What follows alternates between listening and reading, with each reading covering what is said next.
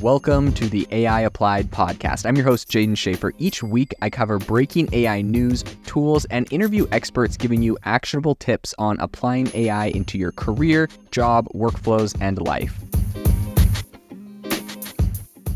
Make sure that you go to aibox.ai, link in the show notes, to join the waitlist for our new AI platform. We're going to be launching an incredible platform that allows you to build anything you want with workflows in AI. So you're able to chain together ChatGPT and image generators and audio generators to make really powerful apps for your organization, or you can host them on our marketplace and actually generate royalties from them. So make sure to go to aibox.ai and join the waitlist. In addition, if you like the podcast, if you could do me a massive favor and please leave us a review on Apple or Spotify or wherever you listen to your podcast. This helps me be able to get better guests on here as they check the reviews to see how you guys are liking it. So if you could please do that, I would really appreciate it. Google has just made a very big update to their generative AI search experience feature that they will be rolling out soon, and it has a lot of people up in arms. So today on the podcast, we're going to be talking about what the update is, what they're doing, why some people are upset with it, and why Google says it's important. So the first thing to say is that it is called Google Search Generative Experience.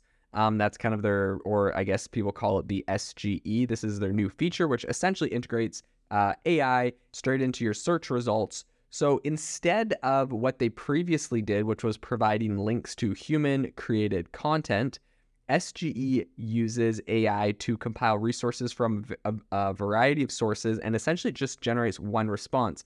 Similar to, what you get out of ChatGPT if you're not using the browse web feature where it goes and browses the web and then it has, citing sources. Google says that this is increasing the speed, and so they have made it so that now it's just going to give you a ChatGPT-like response, a big block of text answering your question, but it's not actually citing the sources. Now, as you can imagine, a lot of people are upset about this. People that are content creators are upset that Google is just stealing their copyrighted data, repackaging it, and essentially selling it. Now, the update here, they claim to cut the load time in half, which is a pretty big move if they really want to make sure that this is up to, standards with what a current Google search is, right?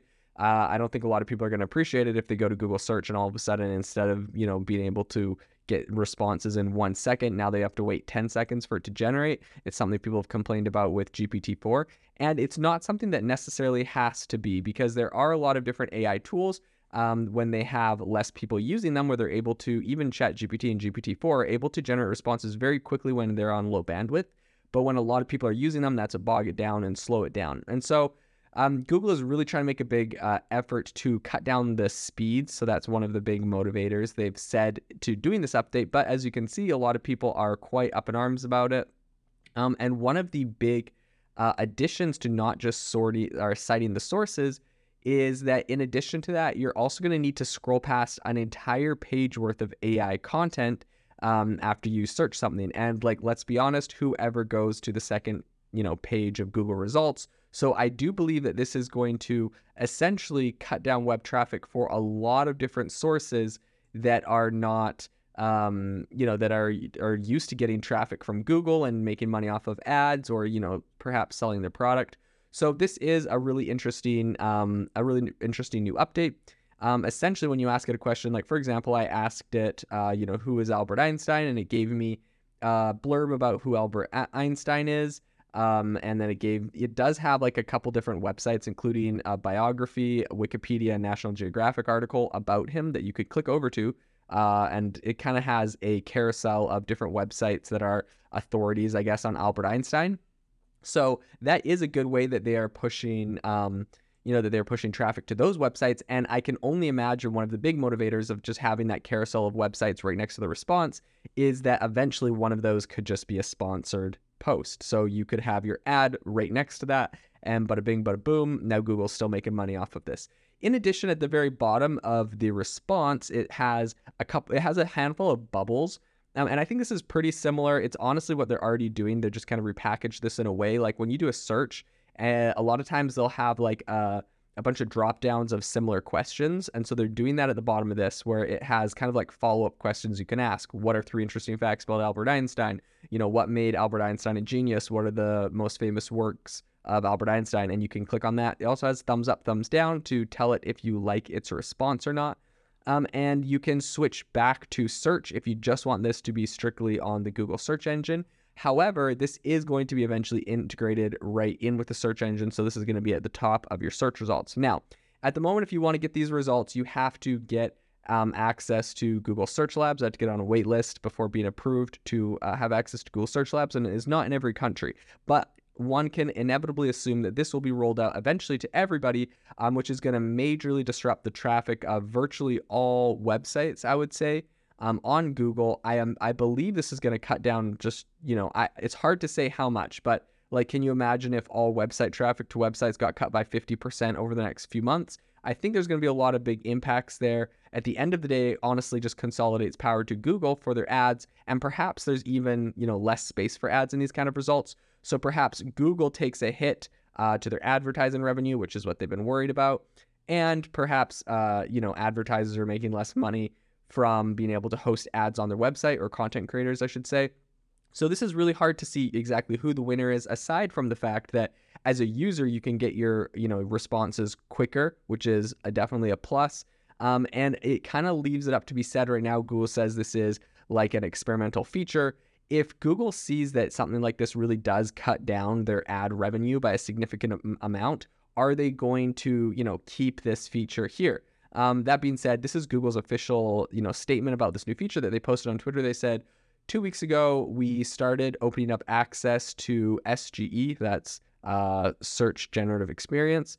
Since then, we've made a number of quality updates, including a major improvement that reduced the time it takes to generate AI snapshots by half. We hope everyone testing it enjoys this speedier experience. If you haven't yet signed up, check it out at labs.google.com/search. Okay, so in the comments on that Twitter tweet, it is kind of interesting. A lot of people are saying, first off, a lot of people are just saying, hey, I can't get access to the the Search Labs waitlist. So that's one complaint people have. Someone said, rip organic e-commerce SEO. Someone said, please stop stealing content from sites without attribution. SGE is literally quoting sites word for word without any quotation marks or links. Why does Google find this to be acceptable behavior? It's not generative AI. It's just a featured snippet without a link. So this is another complaint which I have not verified for myself. From what I've seen, right, it's putting together stuff that it's pulling from other places. But some people are accusing them of straight up just copy and pasting, right, doing the featured snippet that they used to do. But back when they did the featured snippet before this AI came out, there was a link directly to the website that it came from. And that featured snippet typically was coming from one website. So if you were the featured snippet, if you got, you did all the SEO work to get your article to the very top and you were the featured snippet, you were gonna, like, some people even complained about that.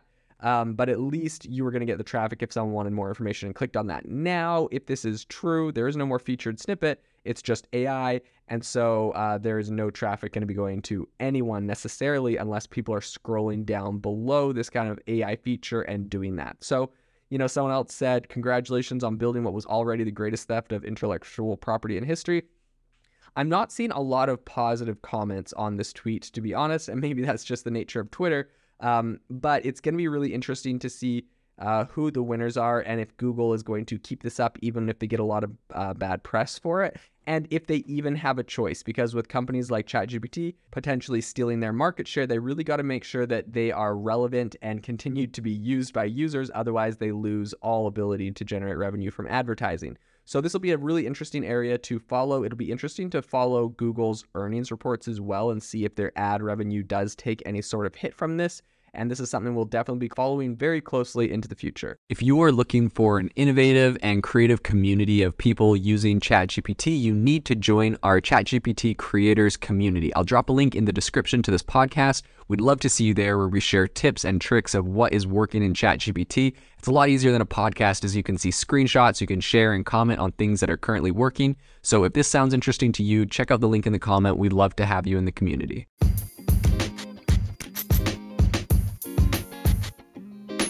Thank you for tuning in to the AI Applied podcast. Make sure to rate this wherever you listen to your podcasts and have a fantastic rest of your day.